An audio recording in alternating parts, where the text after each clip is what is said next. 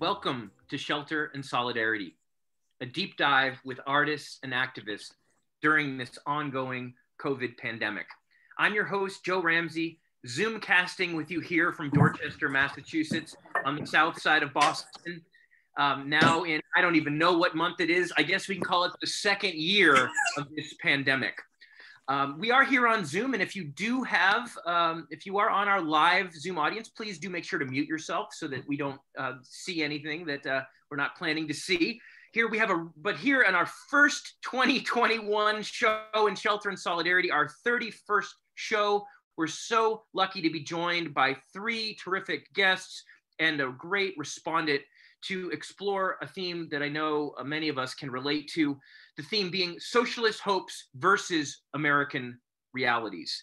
In the yawning gap between the crisis of the economy, the environment, the very survival of the species on one hand, and the ruling class responses on the other, is there space for socialist solutions and the movements that can deliver them? How do we build bridges between the actuality we are faced with in the United States of America in 2021 and that world that we want to see and that we believe humanity, in fact, needs to thrive and perhaps even to survive? We'll be pursuing these and other questions with a thoughtful and diverse group of activist intellectuals, starting with Elgier Hawkins. Elgier, so people can see you at home, welcome. How you doing? Good. We can only see people when we hear them here on Shelter and Solidarity in the world of Zoom. Elgier Hawkins is a community and anti-war activist born and raised in Harlem, New York, member of Socialist Alternative for the past 21 years, the entire 21st century in SA and the Committee for Workers International. He has toured internationally, invited to address audiences from South Africa to Ireland, Brazil, and Belgium on the Black struggle in the United States. Elgier has been involved in the recent Black Lives Matter movement, as well as the fight for the $15 an hour minimum wage. And currently, Elgier is a non-union healthcare worker in New York City and has published in venues including Truth Out. Again, Elgier, thanks for being here. Thank you for having me. Our next speaker to kick things off will be Liza Featherstone, returning to Shelter and Solidarity, actually after a relatively brief respite. You actually on our last show of 2020, and you're back for more already.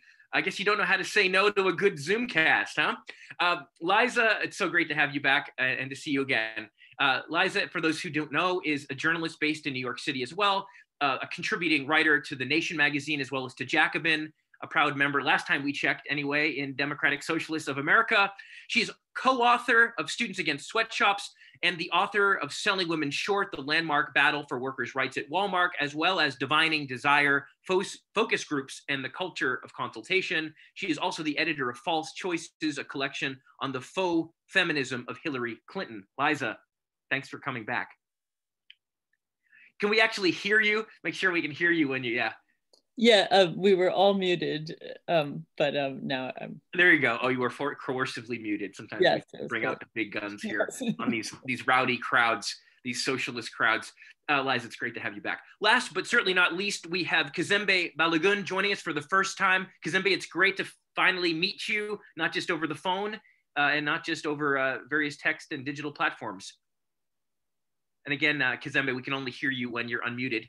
Kazembe is a cultural historian, activist, writer from Harlem, New York City. From 2018 to 2013, he serves as the Director of Outreach and Education at the Brecht Forum in New York, where he helped bring together performance art, LGBT history, film, and jazz with Marxism and the Black radical tradition. He is a frequent contributor to The Independent with a Y out of New York City, where he published the last interview of Octavia Butler. And most recently, he has an essay in a book volume, Finally Got the News, The Printed Legacy of the Radical Left. He was a member of the Red Channels Film Collective and has presented at Metrograph, Brooklyn Academy of Music, and other events. He currently serves as the project manager with the Rosa Luxemburg Stiftung out of New York and is working on a project looking at uncovering the history of the Black Commune. Finally, our fourth guest will be in the form of a respondent, also returning to Shelter and Solidarity, Victor Wallace, my dear Boston area-based, Somerville-based comrade. Victor, the longtime managing editor of the journal Socialism and Democracy, as well as the author of at least 3 books, including Red Green Revolution, a book about science, technology, and eco-socialist transformation, as well as Democracy Denied, a terrific book I recently assigned in a class I taught at UMass Boston. And last but not least, his most recent book, which I highly recommend, on socialist practice, theories, and histories. Victor, thanks for joining us once again. Thanks, Joe. It's good to be here. Great. So I want to kick it off and just turn it over to this great panel of guests. And as always, I want to remind everyone on this call, we will be opening things up 45 minutes to an hour in. So your questions, comments can go in the chat box now, and you'll have a chance to speak them aloud, or have me or another moderator speak them aloud if you'd like to participate in the discussion. But first, let's go in the order I introduced you, go to Elgir first. And Elgir, I mean, this really is the question for all of you. I asked you to just kind of step into the big picture of 2021 as we start this year. This year, so much has happened already, even since we planned this show. The storming of the Capitol was not something we had anticipated when we cast this show. We weren't even sure if it would be Biden or Trump in the White House. But we know a little more now, but there's still a lot that is uncertain. So, Elgir, how does 2021 look to you? How do you see, as a socialist, activist, writer, organizer, how do you see the dangers, the opportunities, and the obstacles to achieving those opportunities from a left perspective entering this new year? I see 2021 as a continuum of 2019 and certainly 2020. 2019 highlighted by the fact of social struggle around the world, rebellions, counter-revolution in a number of countries. In 2020, many people would have thought, what about the United States? Where will we see the United States in this process? And certainly with COVID-19, the George Floyd rebellion, the economic recession, the great economic recession, I think it has brought to life a number of key elements that I think the socialist left and the workers' movement will have to begin to address in a more serious way, from climate to education, jobs, and healthcare. And so the idea of the socialist alternative, I think, is alive and well. But I think the discussion has to be about strategy now, about political perspectives, analysis. Where does the ascendancy of Biden really represent not just what he wants to do, but what is the state of the developing socialist left, and where is the labor movement today? That will be the key decisive factor, I would argue, in the sense of really reshaping what 2021 will be, in the sense of social struggle, of organizing, of strategy and approach that puts the working class at the center of events. And I think if we don't really grapple with that, I think we're going to be prone to making some really difficult and problematic mistakes going forward. Elgir, could I ask you to elaborate just a little bit before we go to Liza on what you see as some of those dangers, or that the left might make if it does not put the working class at the center? I wonder if you could elaborate a little more on what you see, what it means to put the working class at the center in the way that you just asserted. Right. I mean, if we can think about the George Floyd rebellion, the first iteration of BLM from 2014 to 2016 certainly gave us a number of reforms, like body cameras in 24 states throughout the nation. And certainly the George Floyd rebellion really began to heighten the question around police budgets and budgetary concerns and priorities, public spending and social spending for working people and the poor, particularly that of Black and brown youth and workers. Since the rebellion, we've seen the movement at this juncture in the ebb, in the low moment. And in many ways, we saw how corporate America gave out basically $2 billion to various BLM affiliate organizations or racial justice networks. And so in many ways, those budgetary concerns around police budgets was left in the hands, basically, of the faux progressives of various cities and states. It was left in the hands of city councils, like in Minneapolis and Seattle, that did not take on the demands of the movement. And in many ways, the movement is in maturity in the sense of developing the type of leadership, the type of sustaining organization necessary to take those type of demands into the community itself, among Black workers, among Black youth, to have a dialogue. How do we actually win a 50% decrease in police budgets here in New York. It's a $5.9 billion budget. And frankly, what we got at the end of the rebellion was just basically $1 billion that was just turned around and moved around, but nothing concrete came out of that in the sense of victories for the coming out of the rebellion. Yeah, that's really interesting, Algier. You know, I appreciate you elaborating that. I mean, it reminds me as we transition to Liza here also, I mean, of course, the Biden administration has pronounced a racial equity, agenda, right, across departments, and of course has received a lot of press for its various appointments, right? It's historically diverse appointments to various branches of government. Liza, I'd like to pitch it to you, not to hem you in make you be the one that talks about the Biden administration, although you have published on it recently, in at least the initial left gestures or left act, I don't want to say just gestures, but some of the early moments of the Biden administration have perked up interest among some on the left. How do you analyze the moment we're in? If you want to address the Biden administration off the bat, that's great. But if you'd like to frame it more broadly, I certainly don't want to hem you in that way.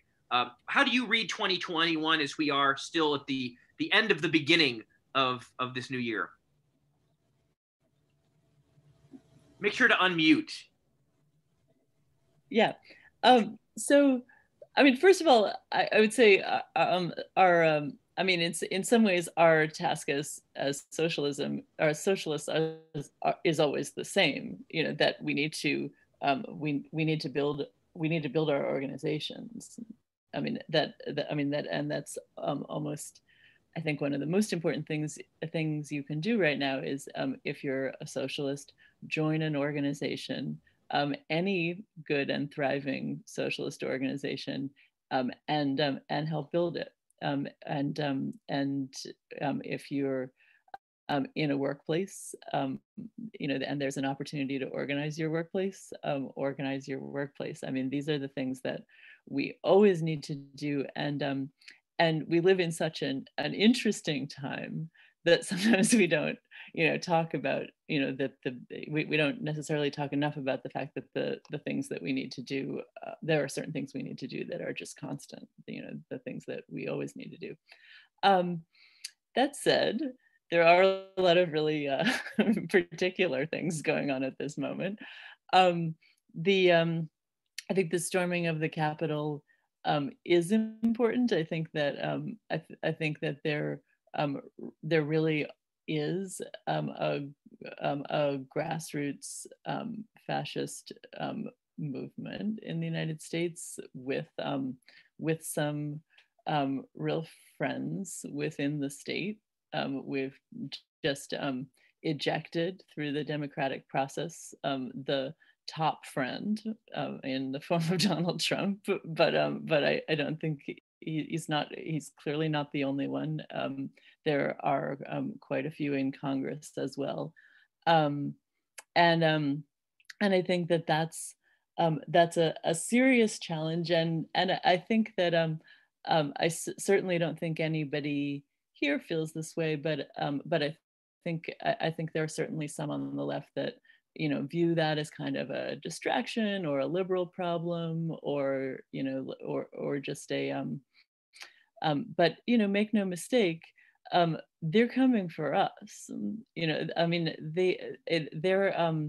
these white nationalists are not just they're not, they don't just perceive Nancy Pelosi and the neoliberal Democrats as their enemy. They're very animated by a hatred of people of color and women, and also socialists. Socialists and socialism are always an animating enemy for fascists, and in as much as they hate Nancy Pelosi or Joe Biden or people like that, it is because they fantasize that those people are socialists. So they I think that we see this in the sort of particular way that Alexandria Ocasio-Cortez was targeted by the violence on January 6th. I'm sure Algier will talk later about the threats that Kshama Sawant receives from these far right elements. And so, we really need to think seriously about what are our, how do we as socialists respond, and honestly not spend so much time worrying about their free speech rights on Twitter. That's really that to me genuinely is a side issue. Other things that are really particular about this moment are, yes, the Biden administration. Having the Biden administration in power instead of the Trump administration is not a triumph of the socialist left, but it is a triumph of many, many grassroots activists, left of center, who worked very hard to make this happen. Many of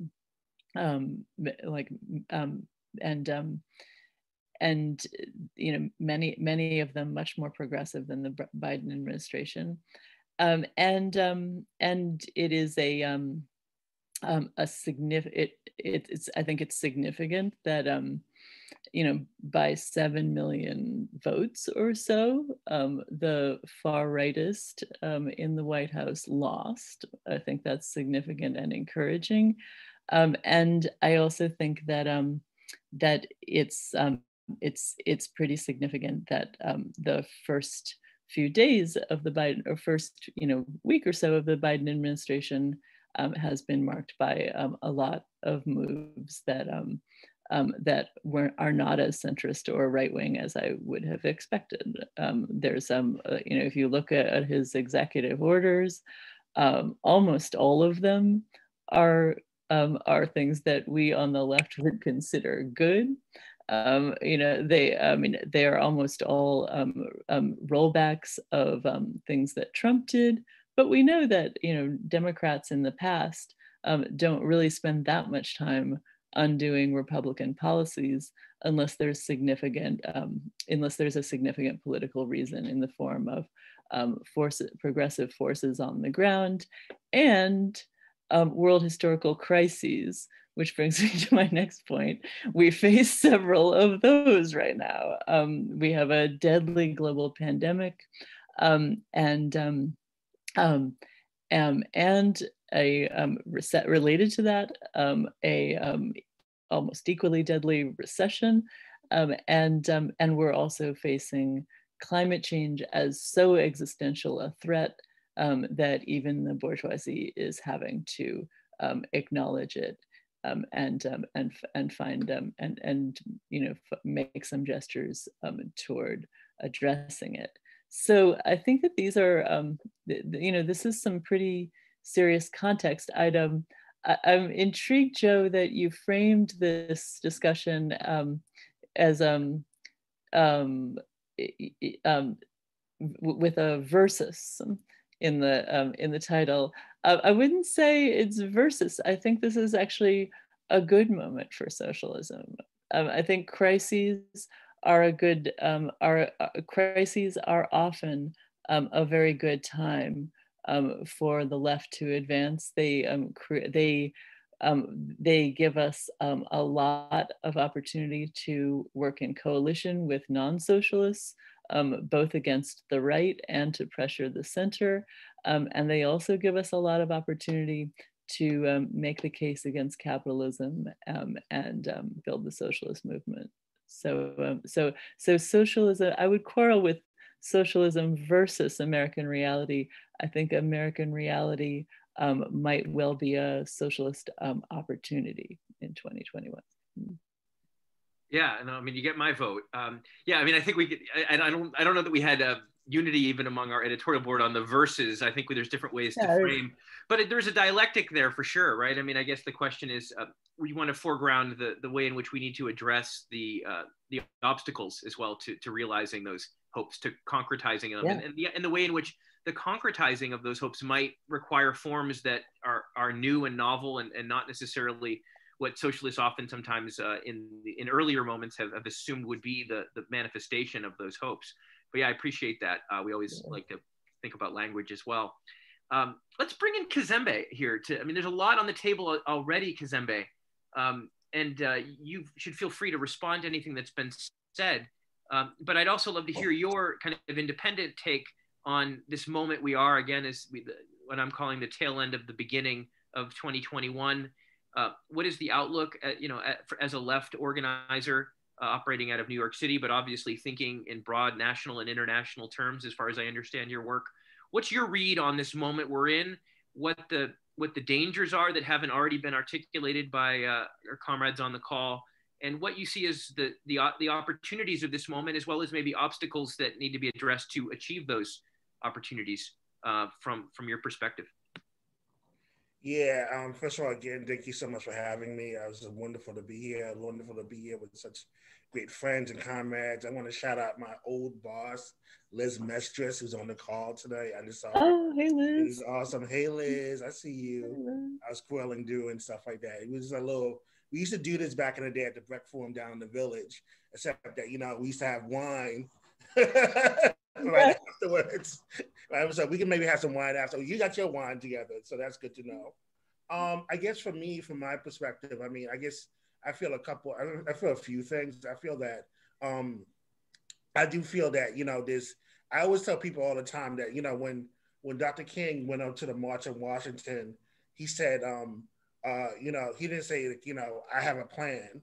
He said, I have a dream, right? And, and he provided a strategic vision, and a vision that really kind of connected the dots between, connected ourselves to nature, to our commons. He talked about rivers. He talked about mountains. He talked about a lot of things in which, we shared.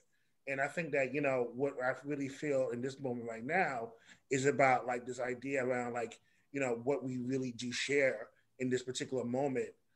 We've seen 15 to 25, we've seen close to 25 million people in the streets shouting Black Lives Matter, saying as a universal hashtag, saying against racist oppression, and we've seen a movement that, that's kind of jolted, someone like Joe Biden to have to take on these radical ideas, right?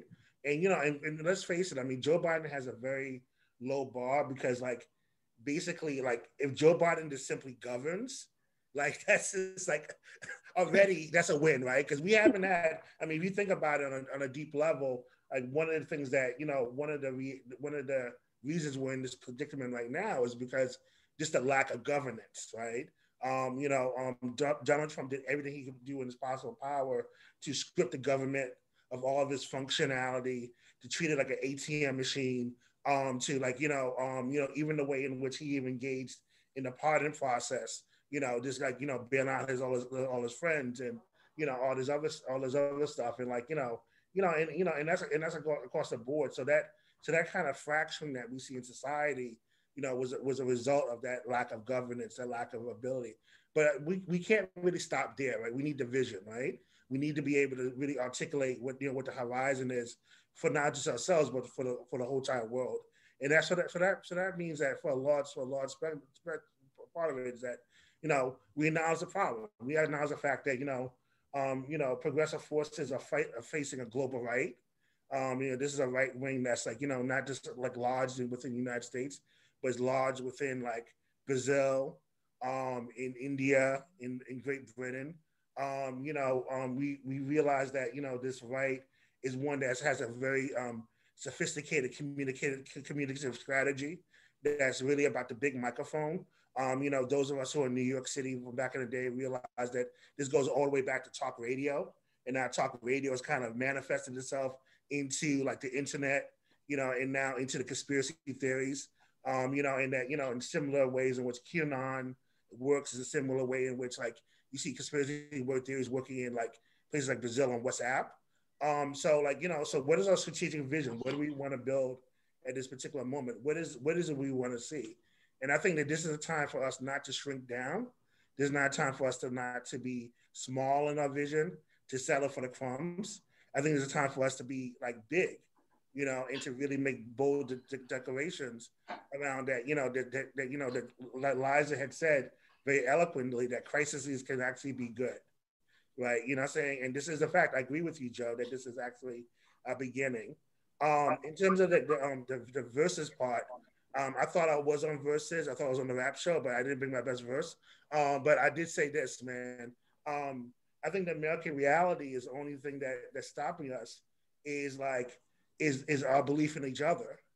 So like when Bernie Sanders like loses in South Carolina because they tell African Americans that white people won't vote for something that black people will get, you know what I'm saying, which was a line that was kind of used. You know what I'm saying? That's something that we have to fight in terms of the imagination, right? In terms of that united front that we all want to have and want to see. And so I think that that's part of the fight against that American reality, because American reality is always about holding back the forces of history. You know, it's always about like telling us what we can and cannot get. And let me just say that too, that the brother Elijah would also talk about this as well. But you know, anti-socialism and anti-communism is connected to anti-blackness. Yeah, you know, saying that the two go hand in hand. Yeah. So back in the day when we were talking about Obama not being a citizen, he was also called a socialist. He was also called a communist, you know? So these two things work in tandem. So we have a united front against these racist forces that are also anti-socialist, because because at the end of the day, these people were never happy with the end of the Civil War, never happy with the outcome of the Civil War. They were never happy with the women's liberation movement. They were never happy with the gay movement. That's why they're out here protesting for these ugly ass statues. You know what I'm saying? But I think in a large sense, our vision is much bigger and grander, and I think it's much more beautiful. And that means like, you know, universal jobs for all, universal health care, inclusive of, you know, the unmet demands of Black labor, and freedom of like, you know, for our immigrant brothers and sisters. And I think that that's what we have to speak into existence right now in terms of this kind of a socialist moment, possibility, hopefully prophecy that we're living in at the moment. Kizembe, I find your words really moving. I mean, a number of things that you said, but that last phrase, one of the last phrases you use, speak into existence, which I think captures something powerful. And also it does make me reflect back on, you know, the comment about the title of the show, which one of my producers pointed out to me. We did put a question mark at the end of that provocative title, but actually, I mean, but not to be silly about it. I mean, Kizembe, you're referring to American reality. I mean, it very much seems like a reality that needs to be put in quotation marks. You know what I mean? Like the ways in which American subjects, or, you know, good American, are taught to think what is possible and what is not, right? The way in which, I mean, and an educator, I can't help but make just a very brief comment before we go back to Algier, and hear a little more of a kind of on the ground report on some of the right wing backlash that your organization, I know Algier, is at the forefront of fighting in Seattle. But this idea, I mean, how many times have I been in a classroom of people in person or on Zoom, and everyone in the room basically agrees, yeah, we need to make some big change. You know, there should be more, you know, we should challenge and socialize media, or we should overthrow capitalism. But then, you know, you ask the question, well, okay, so why don't we make it happen? And then students will say, oh, but nobody else out there will think that's possible.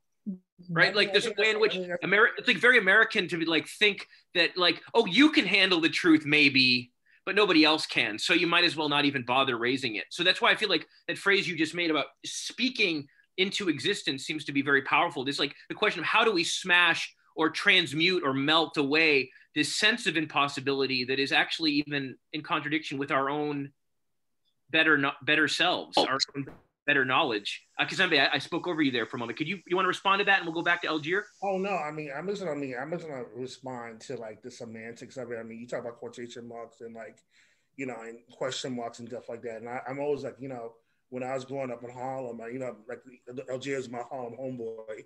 I was on 155th, and I think, you know, I don't know what street he was on, but like, you know, like I used to like, you know, they used to say to me that, you know, they were like, I was dyslexic, and it turns out like I just read in between the words. But one of the things I always thought about in this period right now is that, you know, Donald Trump always used the period. Like, you know what I'm saying? Donald Trump's like language is very choppy and very much like, you know, cutting off a train of thought. You know what I'm saying? So he was like, bad, too bad, loser. You know what I'm saying? The way in which right, sad, stupid, yeah. Stupid, you know what I'm saying? And he would cut off like a way of thought. And like, you know, and I always argue with people that we need to go from the Donald Trump period to what I call the James Baldwin comma, right? And James Baldwin, who was an elegant Black gay civil rights writer, also socialist, right, used a comma, right? And the comma is about polyrhythm, is about both and, is about like a level in terms of like, you know, accepting contradictions, accepting the fact that things could be, you know, one way and also another way at the same time.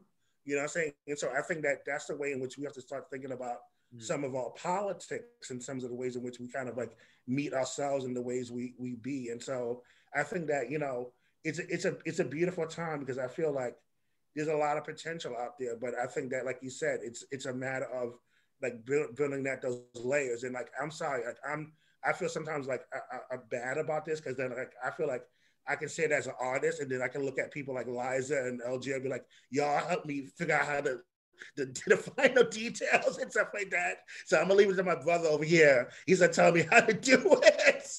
I'm sorry, bro.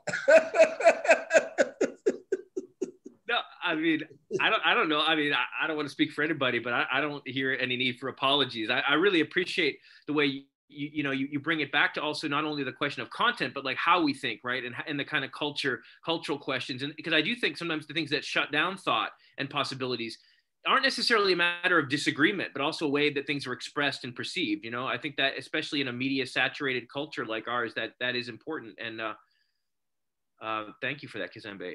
Algier, I'd like to kick it back to you. I know that, you know, you've been involved. I mean, Liza and Kizembe both spoke about the right wing offensives, you know, neo-fascist movements, grassroots, friends in high places, global networks.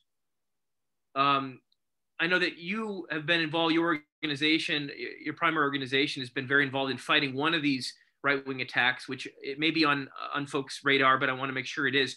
Could you give us, you know, your take and a report on what's been going on in Seattle and in terms of the support, the defense, and the attacks upon, you know, one of the higher profile local socialist elected leaders, Kshama Sawant. You know, what's the deal out there, Algier, and what lessons are you drawing from that ongoing campaign? Yes, I mean, when we think of the rise of the hard right, when we think of right-wing populism, its birth really flows from the fact that we've had 40 years of neoliberalism. We've had a Democratic Party that has been unable and have aided and abetted the type of conditions that exist among the working class and poor, and particularly that of the white working class and poor in the different segments and regions of the country, of the nation.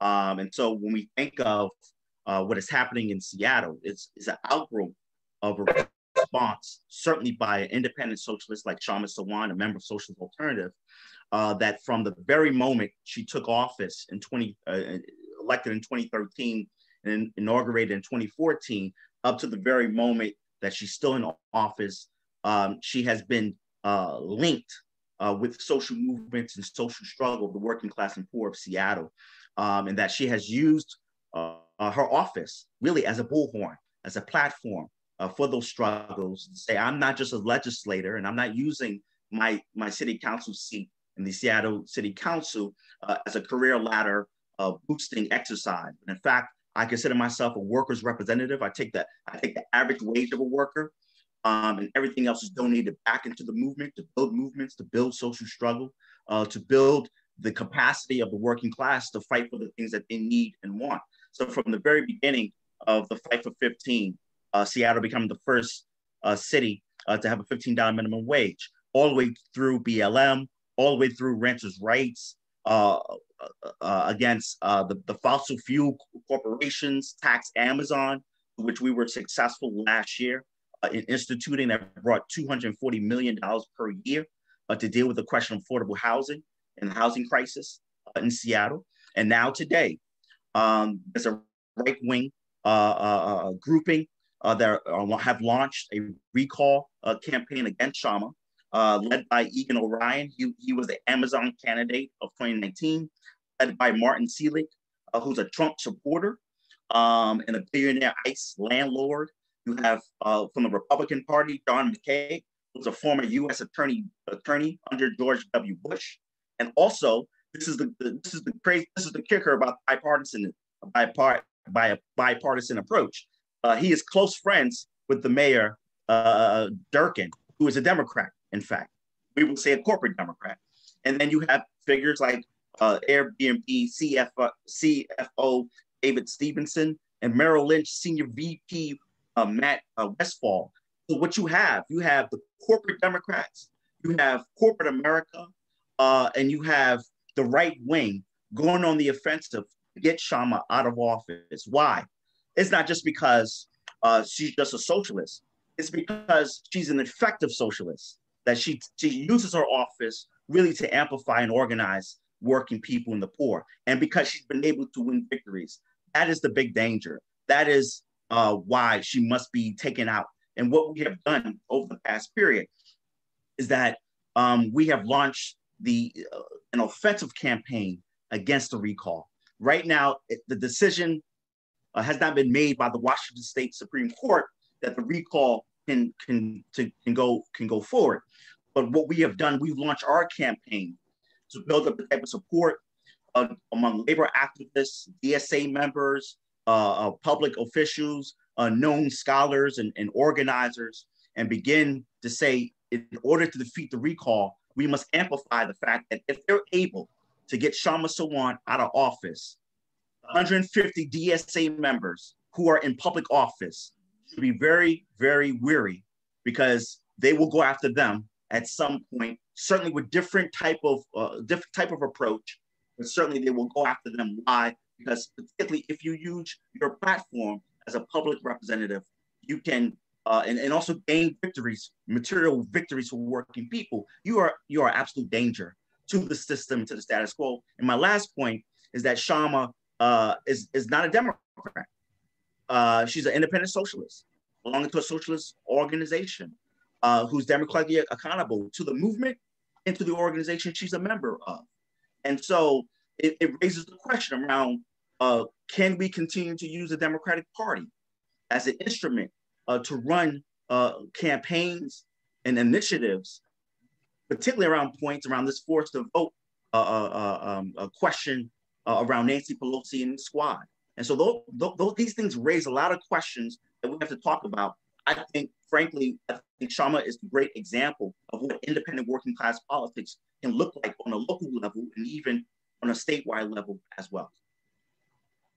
Yeah, really interesting, Algier. And just for those who are following along here live, there's been some links in the chat box for Solidarity, the Sharma Sawant Solidarity, SharmaSolidarity.org. We encourage you to link into those networks if you're not already there. I mean, I think you raised some other questions to me, and we appreciate that report, Algier. Also, the questions you raised about what it means for the struggle of the left's relationship to the Democratic Party. To what degree, can the progressive elements of the Democratic Party continue to be, kind of one to support left causes? To what degree is there the basis for splitting off some of those, left Democrats in another more independent direction? To what degree can left Democrats or even centrist Democrats be pushed in, as Liza has framed it, the context of crisis and a social movement on the street? But I think there's no way the comrades of this show, we can get around the question of the need to build independent left organization as well.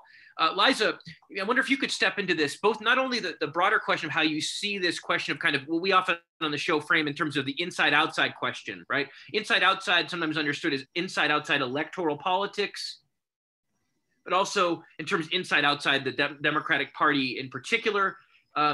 I'm curious on your views on that theoretical, practical question, but also I'd love for you to give us also a report for those who haven't been following DSA's many successes, I know, including in your neck of the woods, Jabari Brisport, who we're still looking forward to having on the show at some point, who I believe you're close to, who is one of those successful stories, one of those 150 that Algier just mentioned.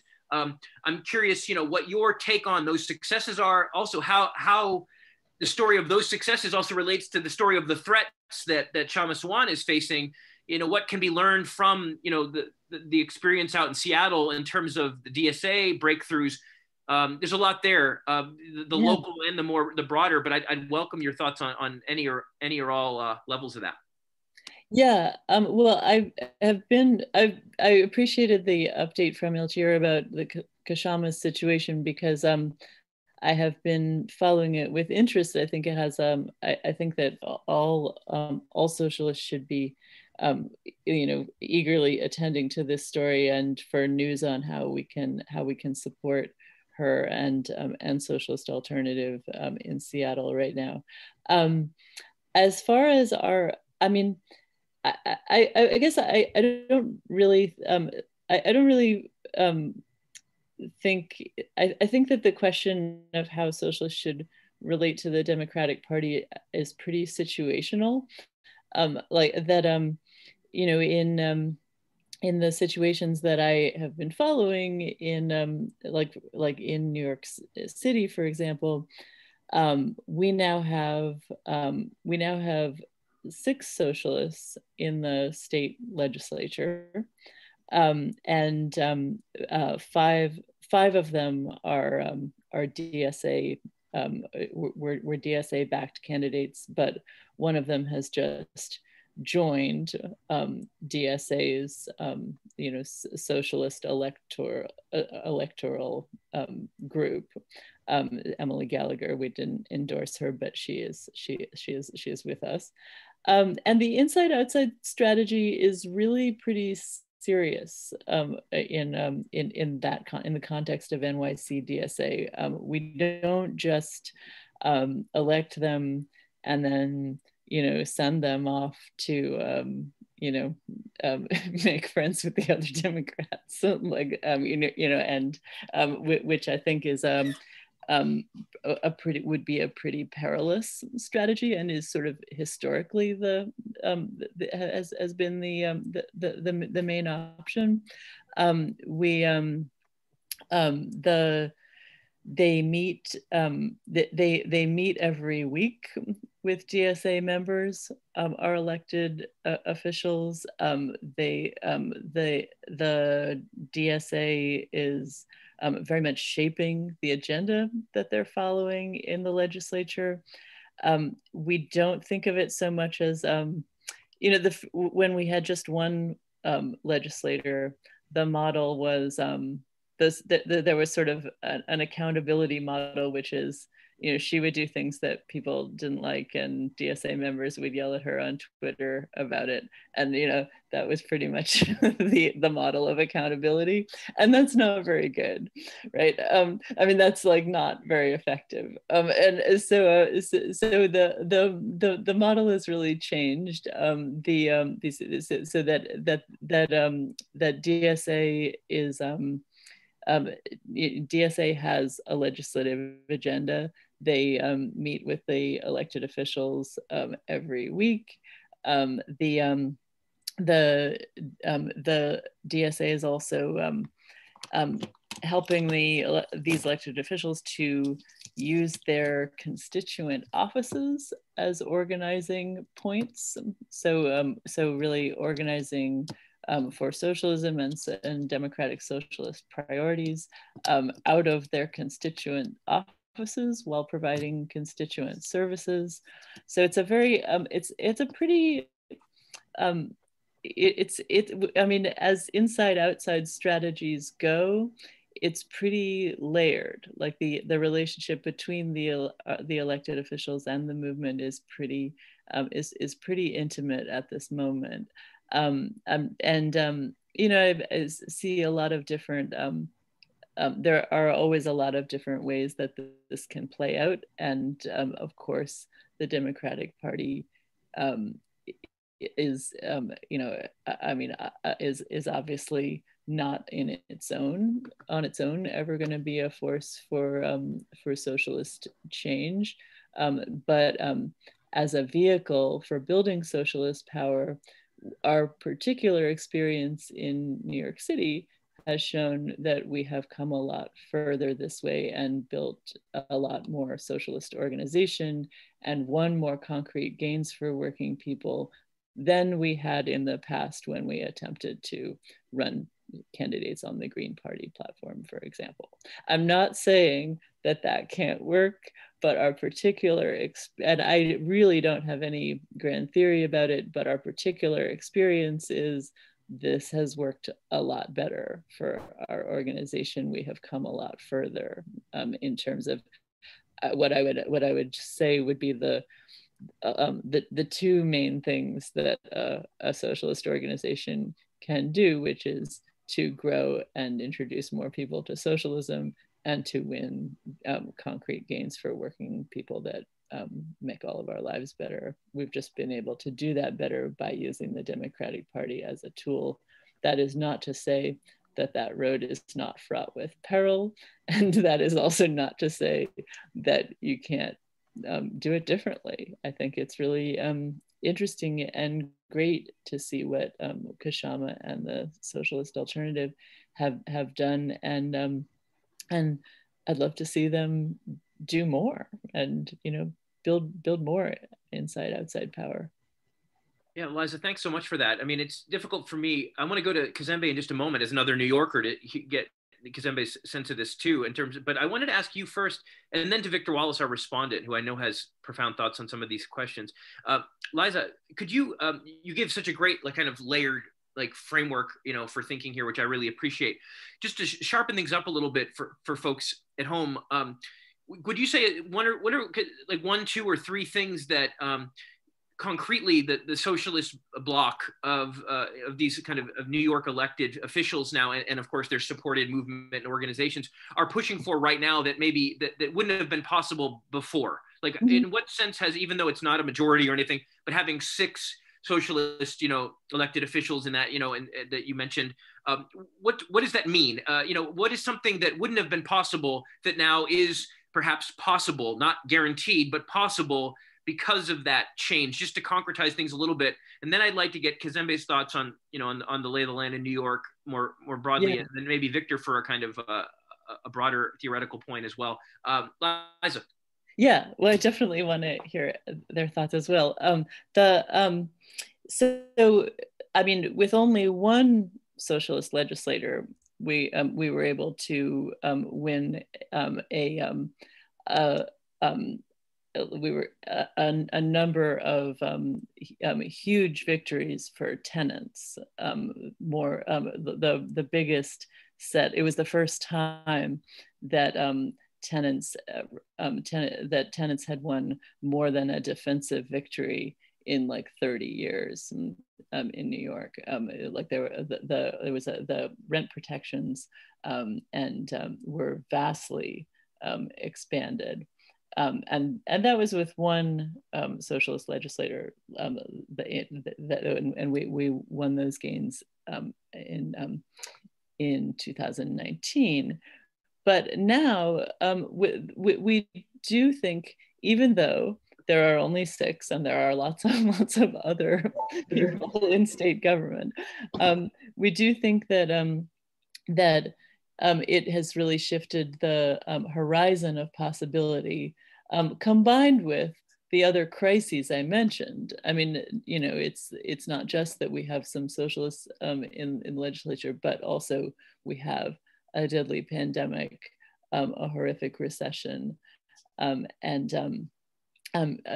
these urgent crises that need to be addressed, the climate crisis as well. Some things that are seeming newly possible as a result. The taxing the rich is always very politically fraught in New York City, because our ruling class is extremely well organized. We have a lot of rich people, and they really don't want to share their wealth, as rich people generally don't. So it's a really very concrete and basic class struggle issue. It is not only a socialist issue. We have seen liberals since Adam Smith have been in favor of taxing the rich, but in America it has taken on any kind of redistribution has been vigorously resisted, and so it has taken it probably does take socialists to win this. So we see more concrete steps toward potentially taxing the rich. The other thing that we're seeing much more on the horizon of closer possibility is the New York Health Act, which is a bill to do single payer in New York. There is a assemblyman who has Richard Godfrey, who has been in the assembly for decades and wrote the bill, the Healthcare Act, years ago. It's been in the legislature for a long time,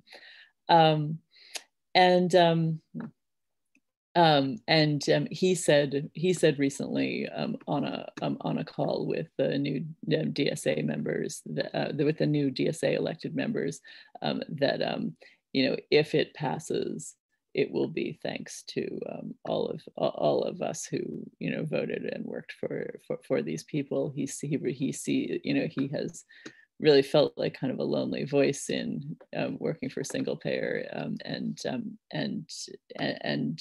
it may be newly kind of on the horizon of possibility. Also, I mean, and I should say, like, people have been fighting for these things for years, but having socialists and having the possibility that a socialist and socialist organizations could primary the Democrats, because our primary campaigns have been very successful. I think all of those things add a little bit of force to the fight. Yeah, I mean, it's difficult not to draw an analogy to the national level and just think about the impact of the Bernie Sanders campaign within the Democratic Party, even though not a Democrat per se, versus the Ralph Nader campaign. I mean, I supported both of them, right? But it is, I mean, and again, I appreciate your comment about the need to be attuned to local environments. I don't want to make any sweeping generalizations. And I think it's been pointed out by one of our Facebook viewers, Ben Mansky, a regular on the show as well, that the same kind of attacks that have been directed at the overt socialists have also sometimes been directed at Green elected officials, where they've actually made grounds. Chuck Turner is a case here in Boston I'm familiar with based on my geography. He also mentions Natalie Johnson Lee in the Twin Cities, numerous Green elected officials in Madison, Brenda Conkle, for instance. Ben is not able to join us online, but he's on Facebook. Thank you, Ben. But I think it is food for thought, right? I mean, I think this question of the strategic opening of primarying, the primary as a strategic venue, I mean, it's something maybe we should even just do a show on the nuts and bolts of how you can challenge your shitty Democratic representative in these so-called blue states of Massachusetts. Kazembe, I'd like to kick it to you. As a New Yorker, as well as kind of visionary. I mean, Liza was speaking a little bit of your language too, in the sense of that expanding the horizon of the possible.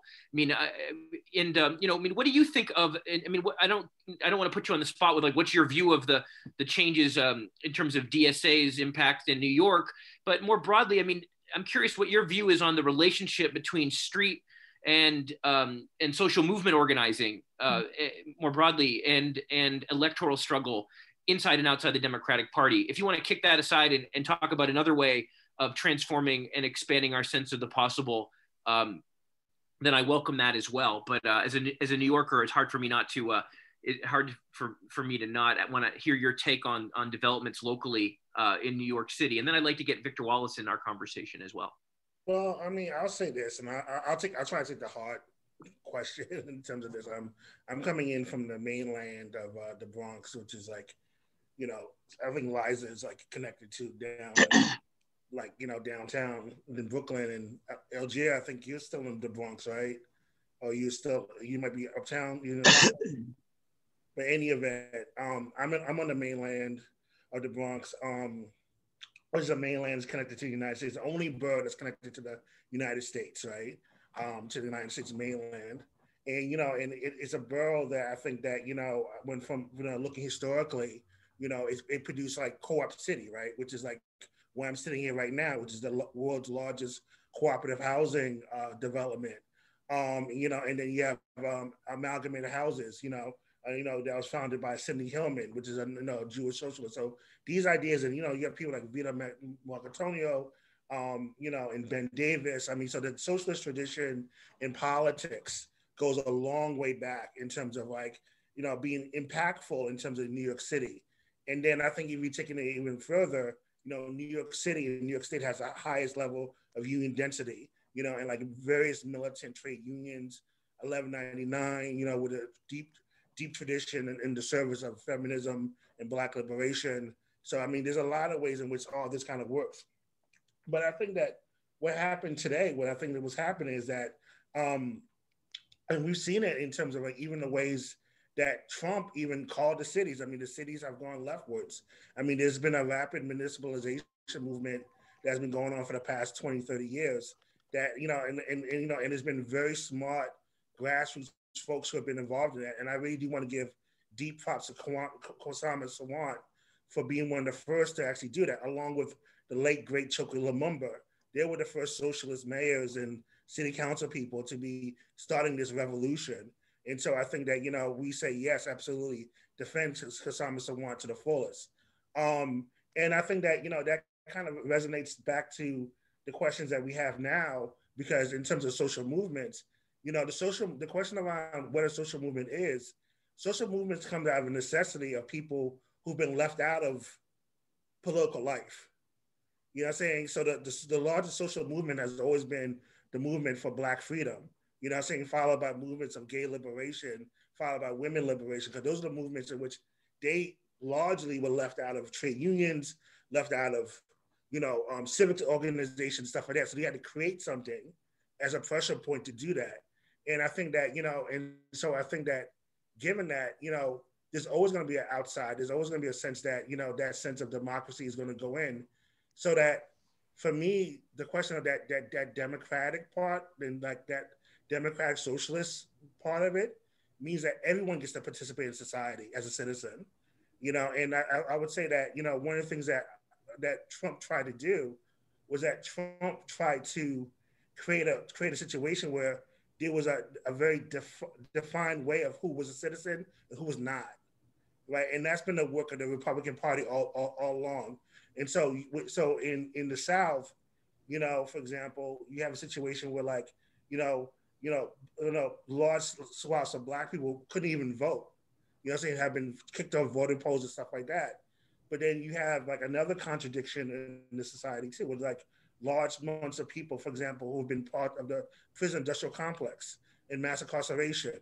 You know what I'm saying? Their citizenship has always been kind of questioned, you know? And so, you know, and not to mention all of our immigrant brothers and sisters.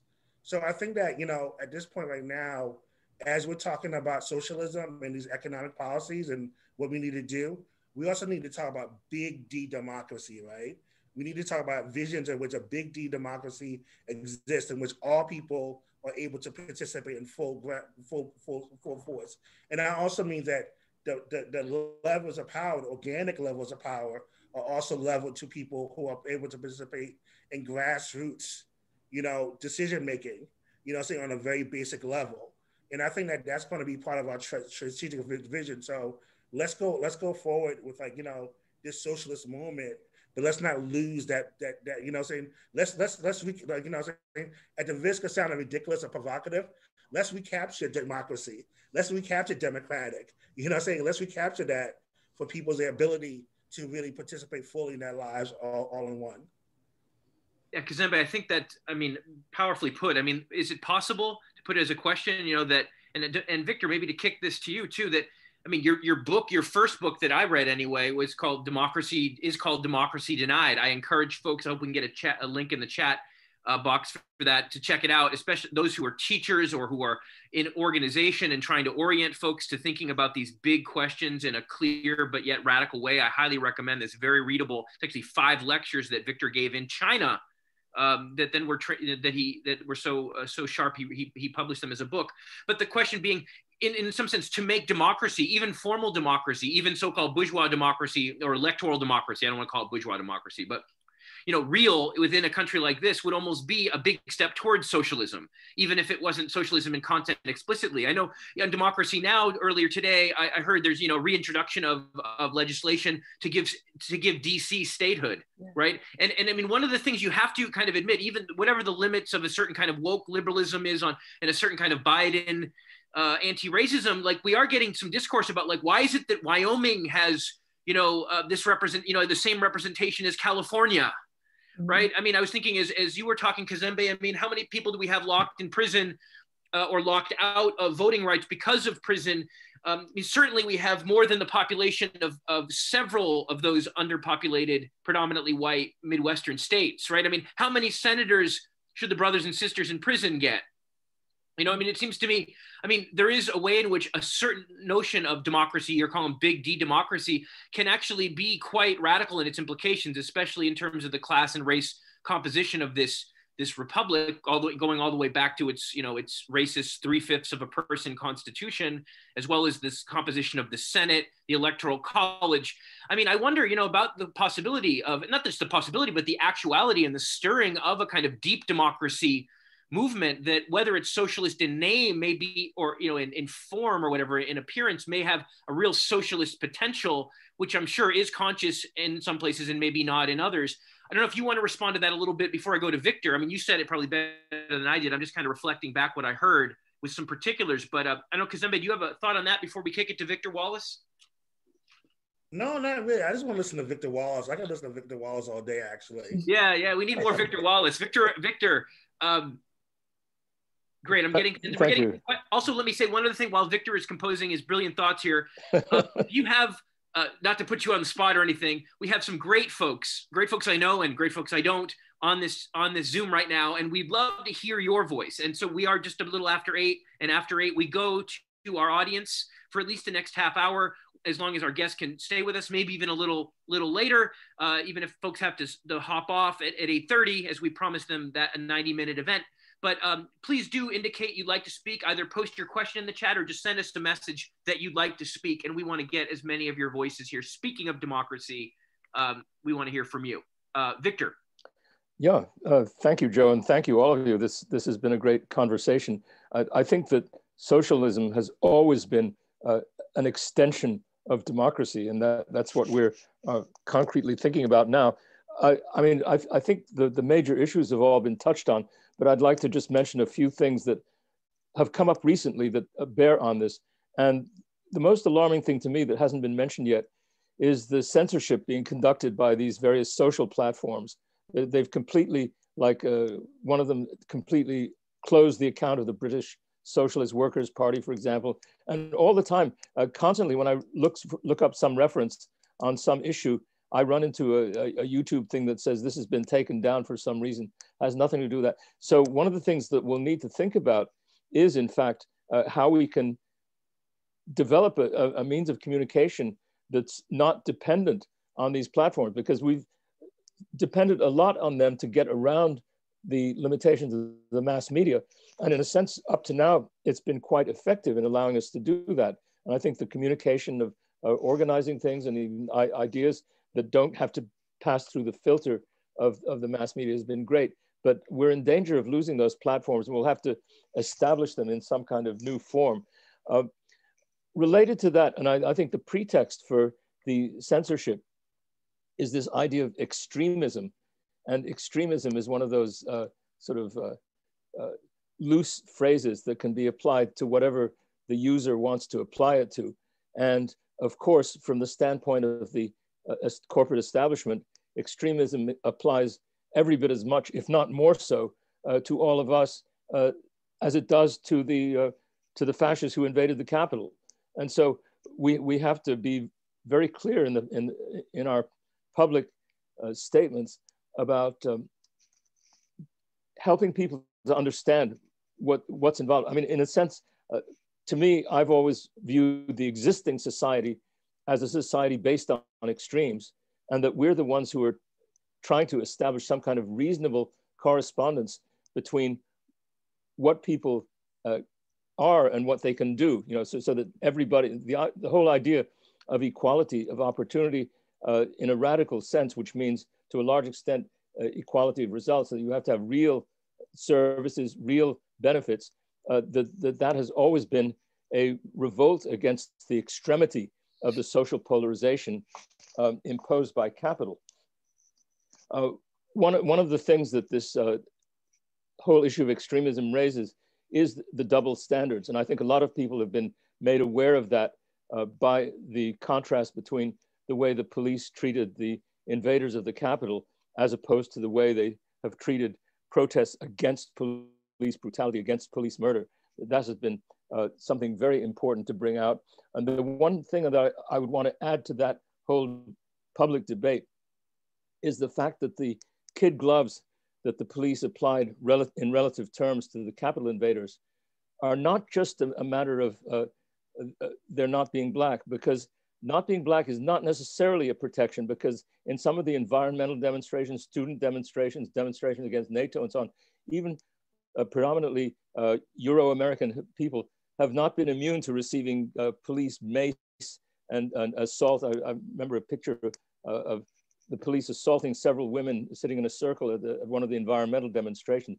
So we have to be very clear that the real issue is the class issue underlying this, and that the racial thing is a pretext in a way to avoid facing the class issue in a sense. Finally, the one other point that I would like to make, incidentally, and it's not really in contrast to any of the things you said, but just complementing it in a way, is that so much of the discussion that's now being carried on is around the domestic issues. And as the domestic issues, those are the ones in which Biden is being able to carve out a slightly different path from what from the previous administration. However, by contrast, in relation to foreign policy, we have an image of almost total continuity. And so we need to, in a way, that's in a way of saying we need to rebuild the peace movement. There hasn't been a visible peace movement for so long, and the peace movement draws our attention to the fact that foreign policy, and as we know, the foreign policy is the area of total ruling class consensus, and on which there's the least public discussion because there is so much of a consensus. So democratizing the discussion, democratizing the whole process means drawing foreign policy into the discussion.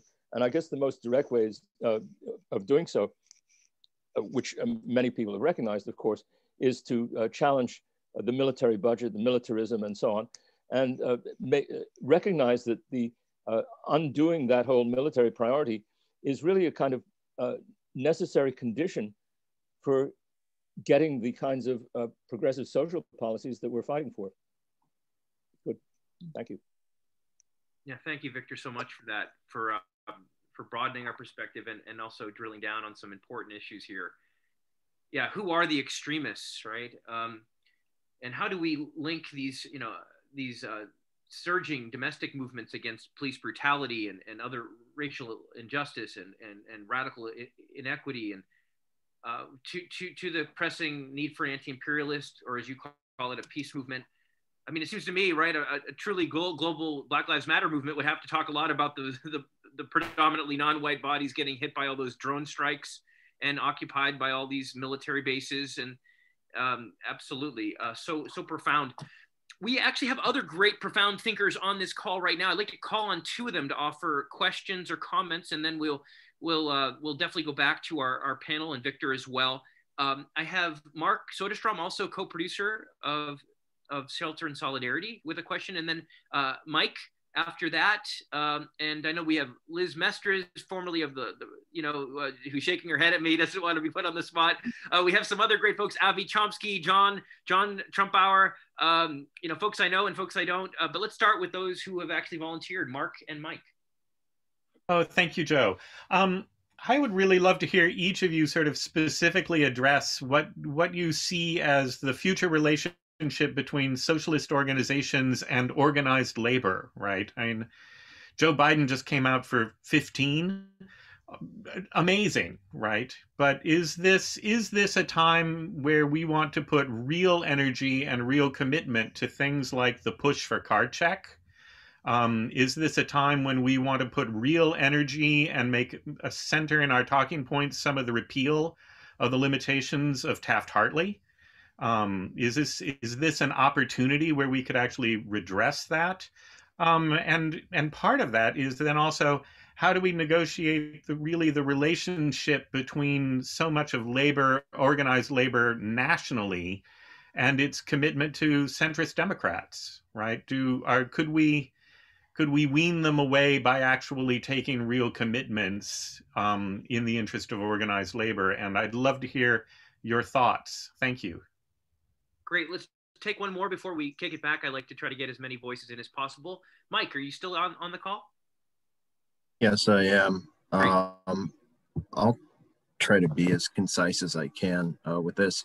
Regarding, this is more of a comment that I'm just posing to, putting out there. And, I'd like to hear from whoever wants to respond to it. Like starting with just the name, American Realities, I'm actually very pessimistic, because these American realities that the left is facing, or what the left has been facing for almost practically its entire existence in this country, almost. I mean, it might sound like an exaggeration, but it's really not. And it seems to me, even though I'm a supporter of it, that much of the social democratic left, and that's really what we're talking about here. We're not, that's the basic implementation that needs to happen before we're even really talking about socialism. Is for us to even get the kind of social democracy that's in Western Europe. Unfortunately, I don't see some of the more prominent elements of the social democratic left in this country being, particularly well positioned to face that. There's been, leaders in the BLM movement who've been claiming to kind of generally speak for, for Black and Indigenous, people of color. And then you see something like, and I'll post a link to it in the chat. There's a, Gallup poll from June and July of last year, where, 61% of Black Americans said they wanted the same amount of police presence in their neighborhoods. And then you see something like with DSA, which is an organization that I used to be in, that I have a lot of great respect for, and all the people who've been part of it are still part of it, Harrington, Cornel West, et cetera. When you have, Adolph Reed being silenced by the DSA, Afro-Socialist Caucus, and then, in the platform, you have Open Borders, which the Cato Institute loves and is, publishing comic books, endorsing now. And you also have police abolition as a part of the platform. That's something that, and then you have things like the spectacle of the 2019 National Convention. Well, if things continue in that direction, I'd say good luck with getting a lot of Americans of every ethnicity, of any, sex, whatever, on board. Obviously, we can be in our, urban enclaves and look at our DSA chapters or whatever, or, kind of social democratic organizations and be very happy. But what are the inroads that they're, really making in the 80% of the rest of the country? And I'd also agree with Victor Wallace, pretty much every point he made. And also regarding the peace movement, as somebody who started out in the peace movement, I'd say actually where I'm less pessimistic is, Victor Wallace. There has been a lot of action around, especially the civil war in Yemen, and identifying our role in that. And I was active in that before the plague struck us. And that's actually what I'll end with. In terms of, like, we're talking about abolishing the police and everything, which I just think is, it's just not something to even be toying with right now as concrete policy. And what do we really need right now? We need 3M. We need Biden to enact the Defense Production Act, and get 3M to start sending everyone N95 masks, because this virus is mutating. It's more transmissible. We've known it's been airborne for a while, and it's killing thousands and thousands of people. So I'd say that, and that right there, that's not even a socialist concern. I mean, that's just an existential concern. So I'll stop right there. Okay, Mike, there's a lot in that comment.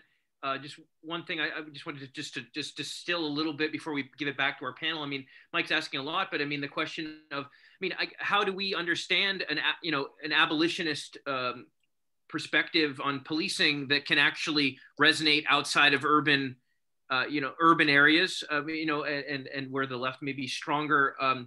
Mark, I don't want his question to be lost, also asking about the opportunities or the necessities of engaging in the labor movement, both in terms of leadership and in terms of on the ground, the possibilities now for pushing for card check, union recognition, and pushing against some of the reactionary aspects of Taft-Hartley. I think but Mike's closing comment also brings up the issue of how, to the degree to which, even the so-called liberals and let alone the Republicans show themselves incapable of even running basic social services, and even Zizek put it once. I'll cite Zizek here. You can't depend on liberals to deliver the things that liberalism promises. You need a left to even get the things that liberals promise, because things have gone so far. That can, that's an opportunity, as well as some people would see it as a kind of a trap. What if the left does nothing but reproduce, what liberalism used to? But nonetheless, I think it's very important. I mean, a lot of what Mike says, I'm going to shut up here and just kick it back to the panel. So we have a question about the labor movement, and then a question about, can the social democratic movement really own its own promise and resonate beyond some of the places where the policing, the anti-policing movement has been most prominent. Wants to step in there. Kazembe, I know you mentioned an abolitionist perspective in some of your recent writings. I was listening or reading before the show. I don't know if you want to step into that. What does an abolitionist perspective mean to you, and how do you see it as, conversant with a social democratic platform as well? I don't know. I guess the thing about it is we can always go into these kind of debates around the difference between rural and urban, but I don't like to go into those debates, because I feel like that's the framing of the ruling class in a lot of ways. You know what I'm saying? And when you see where Black rebellions have happened, they've happened in places that were outside the urban areas. That happened in Ferguson. You know what I'm saying? They've happened in Baltimore. They've happened in middle America. They happened in Minnesota. Right. And so these are places where, actually, I'll make the argument that, places that are actually divorced from capital have the most potential in terms of rebellions, uprisings. I mean, we've seen chicken plant, we've seen wildcat strikes and chicken plants, around COVID and, all these different things. But I think the question for us is that, when these things happen, it's where do we support them, right? And how do we get this? So in large part, socialism, is always a learning experiment, right? I mean, the word socialism itself came from a printer, you know what I'm saying? So it's socialism has always been connected to literacy and learning and being able to learn. So how do we extend that and actually extend people's power? And in terms of abolition, I'm sorry, I shouldn't curse, but in terms of abolition, there's always been, I think the thing about it is when you talk about abolition, you always have to connect it to the fight around labor and wage labor. So to me, you look at the first abolitionist moment was the Paris Commune, right? The Commune, which this year, I think we're celebrating the 150th anniversary of the Commune, right? Was an attempt at, abolishing, and bringing to, law enforcement. So law enforcement, the pay of soldiers in the Parisian army was the same as bakers, right? And alongside that, what did they do? They abolished night baking. You know what I'm saying? What was night baking? Night baking was the fact that people had to bake through the night, you know what I'm saying? And and produce bread for the Parisian masses. They abolished it. So why did they abolish it? So workers can have more free time, right? So they can go enjoy themselves. They can go have a good time and learn and be able to be literate, right? So this question around abolition has always been also connected to this question around, free time and literacy. And you see this also connected also in terms of obviously, where the term, has lots of roots of in terms of the fight against chattel slavery in this country. So I mean, so I think that there's ways in which we have to be able to expand the level in terms of the conversation. Certainly, there's a lot of like the differences between urban and rural. I'm not going to deny that. But I think that is also going to be a question of like, let's not deny the potential of rural communities to actually take leadership in this, what I'm saying? And I think that, we just saw like, just in terms of, a basic social democratic conversation. I mean, we just saw Georgia go blue, so it's like, so there's this conversation around the potential of a new South that's really kind of interesting too. So I know that's a little bit jumbled up a little bit, but I wanted to say that term, and maybe just toss to someone else and so we talk about a little bit about this, but also the question of labor and a little bit more too. Yeah, thank you, Kazembe. Let's go to Liza or Algier. There's still a lot on the table. Mark's question about the labor movement, as well as many issues from Mike's comment. And then we're going to go to Karen for a next comment. Algier or Liza? How about Algier and then Liza? Okay. All right. Thank you. Well, I think Mark's question, I think, is probably one of the key questions. And that allows us to examine what is the state of the labor movement. This year, the AFL-CIO will have elections. Trump will be, I think, retiring, and he's already selected someone. And there's certainly a lot of talk around Sarah Nelson and the role that she's played, particularly in the years of Trump and the government shutdown and the calls for general strike. Labor organizing, particularly in the period of COVID, has been very interesting. From nurses protesting the lack of PPE. Amazon workers organizing in the warehouses, Google workers organizing a union. During the rebellion, the AFL-CIO building was vandalized. But what that building really represented, to me, that represented the fact, the irrelevancy of the AFL-CIO. And if it's gonna be serious, it's gonna have to look to organize the unorganized. It's going to have to break out of the comfort zone to which this idea and lead to an adversarial position than this question of junior partnership with capital. Because after Charlottesville, Trump was one of the last figures to leave Trump's economic council. While all the other CEOs left, Trump was the last one to do that. That's an embarrassment. And it says how far we've gone back. We've regressed with a more radical labor movement. And I think this period, you will find many young people who are doing that new organizing. And I would even argue that we need new unions to emerge, to really put the type of blowtorch to the fire, blowtorch to the feet of the labor bureaucracy that exists in this country at this historical moment, because the numbers are disastrous. It's very comparable to the 1920s in the sense of union density in a number of cities and states and regions of the country.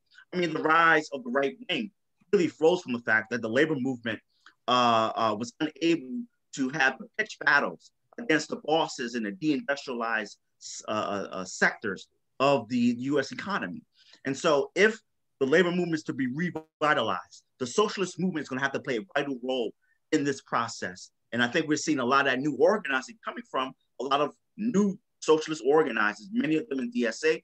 Many of our members in SA is also involved in new organizing here in New York, like Housing Works as one example. One of our members became the president of the Postdocs Union, one of the first Postdocs unions to be established in the nation, in fact. So there's something brewing, but there's a lot that has to be done.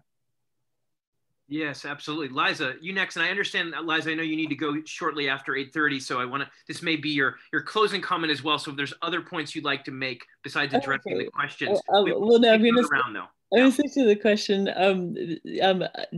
I agree with Algier. There are a lot of exciting rank and file socialist labor organizing right now. And I'd add, I think the pandemic was a great spark to a lot of that, surprisingly, given the difficult conditions of organizing. We're also seeing a lot of new labor organizing in media industries, my own industry, which is surprising to me and great, and also teachers. We're seeing we've been seeing tremendous teacher organizing over the past few years, and certainly a lot recently. And as for is the Biden administration a good time to make demands by the labor movement? Absolutely. I mean, it would be crazy to leave anything on the table. I mean, he just made some pretty decent moves at the NLRB and has centered the $15 minimum wage. We should not be satisfied with any of that. I mean, just the fact that he made these moves so early on should be taken by the labor movement and the left as an opportunity to press for much more, and so I'd say yes to that. And as for the the sort of, we always get that criticism that socialism is only making progress in these urban bubbles. Well, a few years ago we weren't even doing that, so I think that a lot has happened recently. But second of all, I mean, people would say, oh, these urban progressive bubbles, we couldn't even get a city council person, I mean, in 2015. So this is a lot has changed, and urban bubbles, as have already been said, are also bubbles of intense capitalist power. So they're not necessarily that much easier to do places to do socialist organizing. But I would say the rural areas of this country are very rife for socialist organizing. I interviewed a number of socialist organizers in Tennessee recently, and they were, I mean, the conditions that people live under, I mean, if you get sick in parts of rural Tennessee, you cannot get to a hospital because our for-profit system doesn't find it profitable to have a hospital in these very low population areas. So you have to have helicopter insurance in case you get sick, because a helicopter is the ambulance. The helicopter is the only way that you are going to get to the hospital. So if you are a poor person in parts of rural Tennessee, you have to pay for helicopter insurance. Of course, most people cannot afford helicopter insurance in addition to all the other expenses of their lives.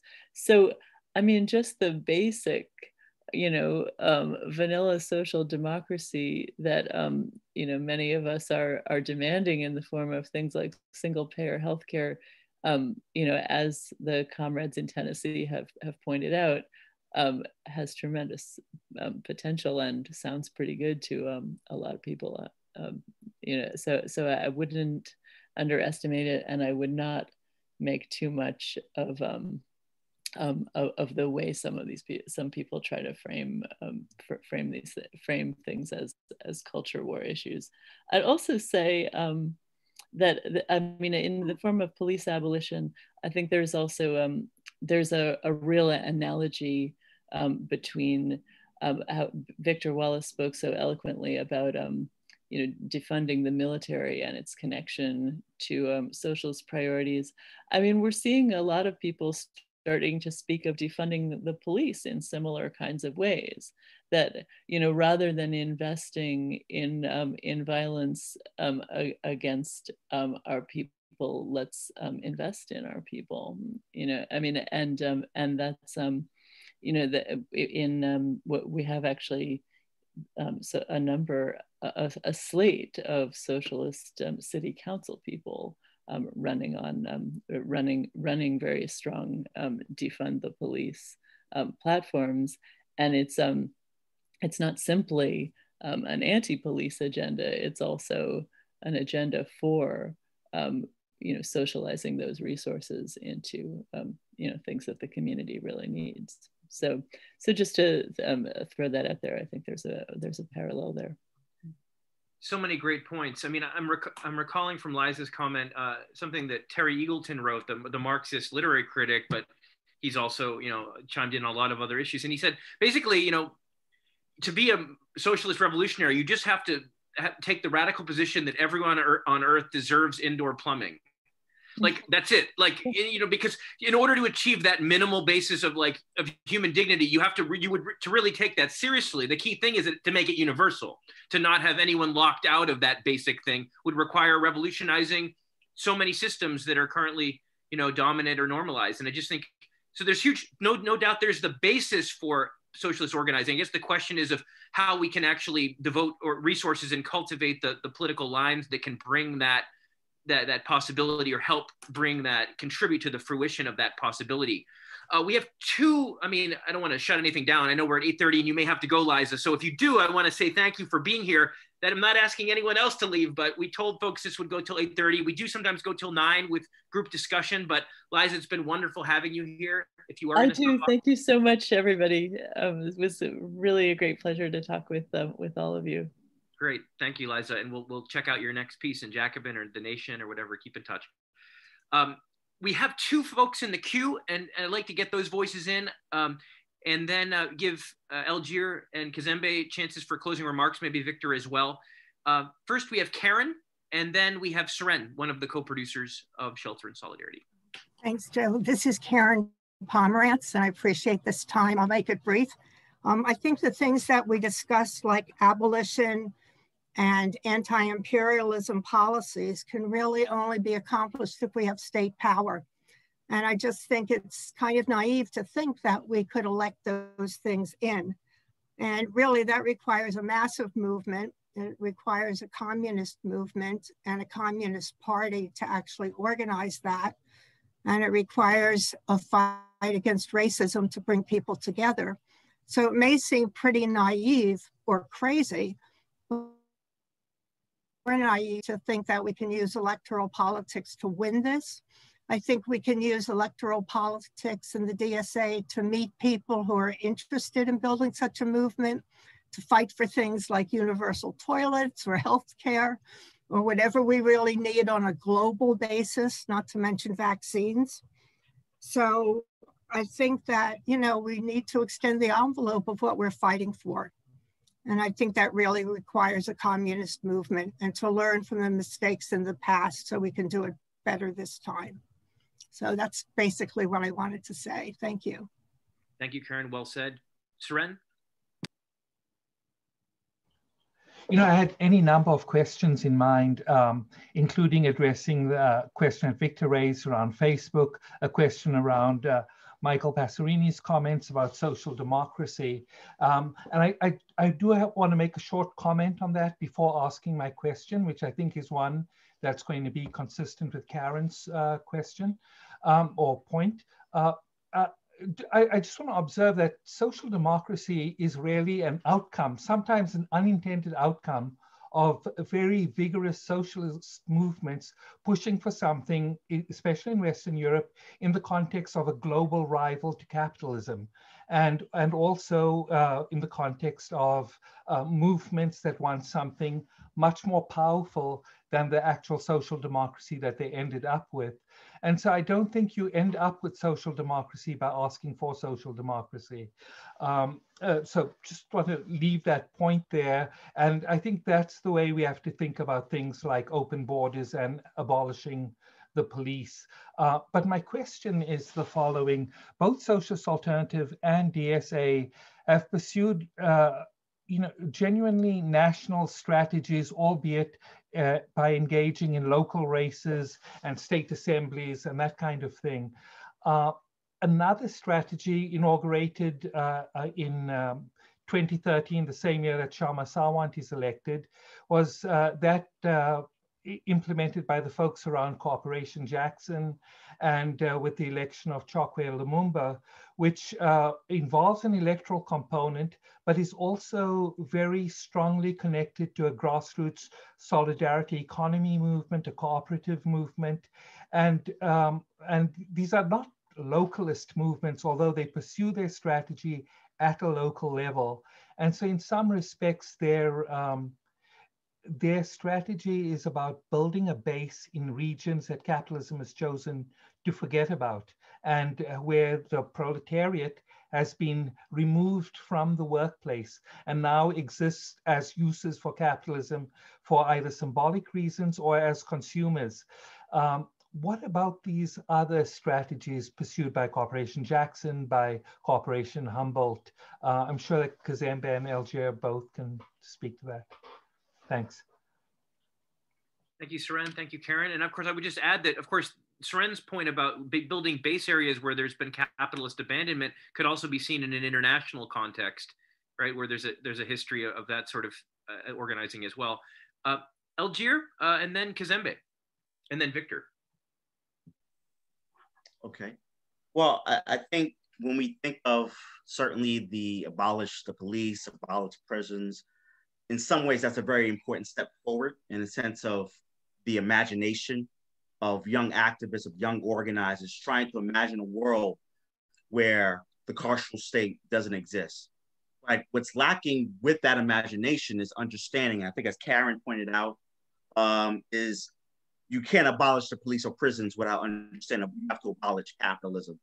You have to abolish imperialism because they go hand in hand. Its birth really is a simultaneous process to defend, to protect the power, the prestige, and the private property of the ruling class, of the ruling elite, not only in the United States, but around the world.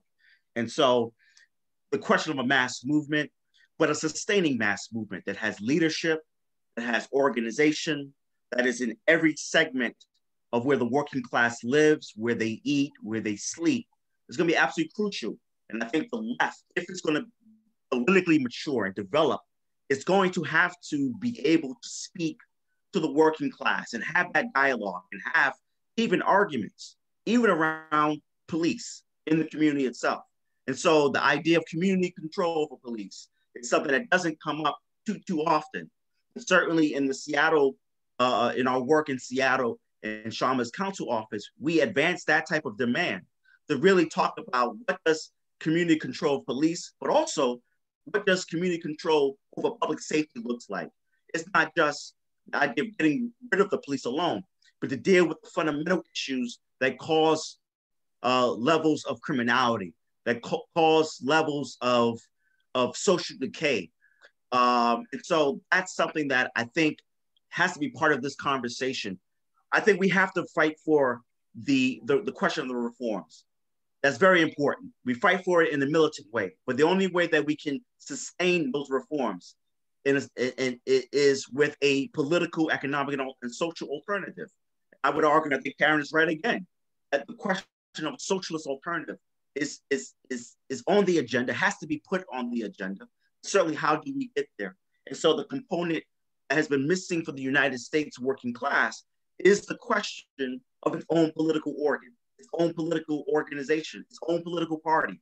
I mean, when I became political in the early 1990s, I joined Socialist Alternative. At that time, it was called Labor Militant, and we were part of a project called the Labor Party, which was stillborn many years ago because it wouldn't run candidates. It wouldn't really challenge the oligarchy and really challenge the two-party system, particularly the Democratic Party. But nonetheless, that gave us a semblance of what a social democratic party would look like within the United States, within the context of the United States. And that's why the Sanders phenomenon defeats, both in 2016 and 2020, it's so disheartening. I mean, today we talk about the meme and he's at the inauguration in his little Now, mittens, that's all cute, and that's all well and good, but it says something. It's almost like sticking their finger in the eye of so many Sanders supporters, so many progressives that saw that moment, what Sanders represented for a new generation. That as I think as the brother was pointing out, Michael was pointing out, that he was maybe one of the rare politicians, public figures that could speak to the working class, that could speak to the multiracial working class, that can go to Trump land, can talk to the Trump supporters and say that the reason why you're going through the crisis you're going through, it's not because LGBTQIA plus people have rights, or Black folks have rights, or immigrants have rights, but in fact, Wall Street is dominating your life. Wall Street caused a foreclosure crisis. Wall Street has put more cops on the street than any other time in U.S. history. And so when he conceded, in some ways, he conceded an element of the imagination of transforming the kind of the American landscape at this juncture.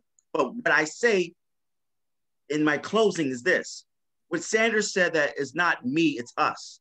I think a new generation is serious about that. And so even without Sanders, a new generation is going to say it's about us. It's about getting a world where there is no poverty, there's no greed, there's no environmental destruction. And in fact, only we, working people, the poor and the oppressed around the world, can provide the type of workers' democracy, not just bourgeois democracy, not just empty democracy, but workers' democracy, where working people have direct control over their lives. And that to me is a very powerful indication. And so Corporation Jackson, I think in many respects, is a very important snapshot of another political economic alternative. But once again, if it's still within the confines of American capitalism, under the market rules, they're going to have trouble. They're going to have issues that will be dominated by the corporate elements of the Democratic Party, by the elements of the market forces, particularly on the question of worker co-ops. And so this is a serious question. I support and I applaud Corporation Jackson, but I do say at the same time that in order for us to have a Corporation Jackson in a real sense, that ultimately you're going to have to raise the question of socialist transformation of society, where working people really have political, economic, and social power in their hands collectively, not only the United States, but around the world. Yeah, thank you, Algier. Really a lot to process there on a number of key points. Kazembe and Victor, I'd love to get both your thoughts. I don't know if one of you would rather go before the other. Kazembe, let's go you, and then Victor has responded. Yeah. Well, I mean, I guess a couple of things for me. I think that when we think about, the question that Seren kind of brings up, I think about it in two ways. I think about one is that you need to develop dual power. You need to develop ways in which people are able to engage in building a base, directly, and actually and have a hand in actually ruling society. You know what I'm saying? And so that means that also so the question around cooperatives, is also a question of building up that muscle for folks can actually have, institutional memory and be able to think about ruling society, right? And ruling democratically. And I think another part of it too, and I think this is something that's really important, is about the resocialization of our people. Our people have gone through so much in terms of this kind of the selfish nature of capitalism. People are so isolated, and the kind of worst thing around this particular COVID-19 situation is that folks are more folks have been super isolated from each other. Which makes it even more amazing that people have been protesting. It makes it even more amazing that sometimes that you see things like mutual aid societies develop, in different cities around the country. And some of these mutual aid, spaces, have been politicized, and many people are, joining socialist movements within that. But I think it's important that, the work of cooperatives, the work of, developing these like kind of like alternative forms of not just you know, they're not just retreats, but they're actually like kind of like, you know, kind of challenging, you know, like actual capital by actually having a space where people can actually exercise democratic control. And, you know, and I think that for myself, I mean, like, you know, this work is very humbling to me. Someone mentioned communism. I don't know, like Frida Kahlo, Paul Robeson, Albert Einstein, Lenin, Trotsky, you know, a whole host of people, you know what I'm saying, were on our side. You know what I'm saying? And capitalism still won, right? And you know what I'm saying? And like, you know, and I think that one of the things that I draw from that particular time is that there are a lot of lessons to be learned. I think that, you know, there's a lot of things that we need to develop and also learn, put together. And I think that, you know, but I think that, you know, what the brother said, you know, it's not about me, it's us. And I think that that level of coming together and unity is super important right now, you know, because, you know, it's not going to be just one person. It's going to be a bunch of us who have to come together, you know what I'm saying? So like, I try to take this work in as humble as possible. I think it's important that, you know, you do the work of like, you know, being a leader in terms of like, you know, leading people in terms of like, you know, teaching people how to read, developing political literacy, developing political sensibilities, you know, organize yourself out of a job, you know, and like, you know, and center like the leadership of the people who are most marginalized and oppressed so they can be able to take power. And, you know, and I think that we have a very rich tradition that we stand on. So I think that, you know, like with all that, I mean, I think there's a lot more, you know, brighter days ahead. But, you know, but I think that, you know, because we've learned the lessons that we need to learn. And I think that, you know, I think Elijah, you touched on this too. The kids today are much hipper than we were before. They know a lot. And I think that the kind of like, you know, it's like Scooby-Doo when they trying to take the mask off, you know what I'm saying, the head. And you see it like, you know, and the kids like, they took the mask off their head. Like, all the kids know is capitalism. You know what I'm saying? You know, so I think a lot of times you have more of these kids who are more hip than I was when I was growing up. And so I take a lot of leadership from them as well.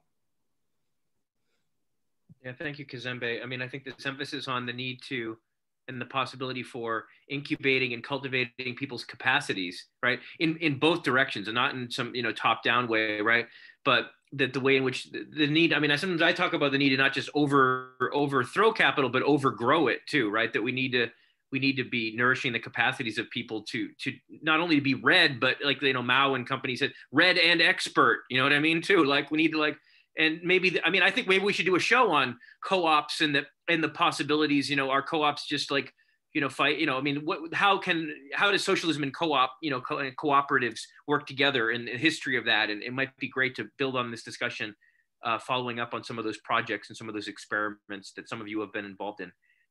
Victor, I'd like to give you something like a last word reflection. No pressure again, but you know, I'd love another respondent comment, and then I'll just make an announcement about our next show, and we'll wrap up for tonight. I think we're almost to 9 o'clock. Yeah, I mean, so many important considerations have been raised already, but one way I think I would sum it up is by saying that state power is not an all or nothing matter. That even if one gets it all at once, so to speak, as happened, let's say, in 1917 in the Bolshevik Revolution, that's not a complete conquest of society, because all the old habits were still present in so many ways. And when they had to rely on experts from the old capitalist class, as Lenin said in 1918, this was a concession. It meant that although they had the reins of the state, that was not a complete transformation. And so different dimensions of the totally needed transformation can be accomplished at different times. And so what's just been said about the importance of building cooperatives, developing talents, developing the capacities to rule is one part of it. And we're witnessing different examples of approaches to the conquest of power in different countries, even as we speak. So in Venezuela, for example, a movement or a political force with a commitment to socialism did get into the position of state, let's say state authority, state office, but because of imperialism, it was not in a position to exercise complete state power. So there are so many different dimensions of transformation that have to be accomplished in order for it to be complete. And each one of them has its merits and its virtues, and we can have endless discussions about what should come first. But I think we need to recognize that it's not a question of just taking state power all at once. It's a question of developing the movement, and that has to be done in accordance with the possibilities that are available in each country. And I think in terms of the United States, the objective conditions have been addressed in a quite representative way in the discussion we've had tonight, and it gives us something to build on. Yeah.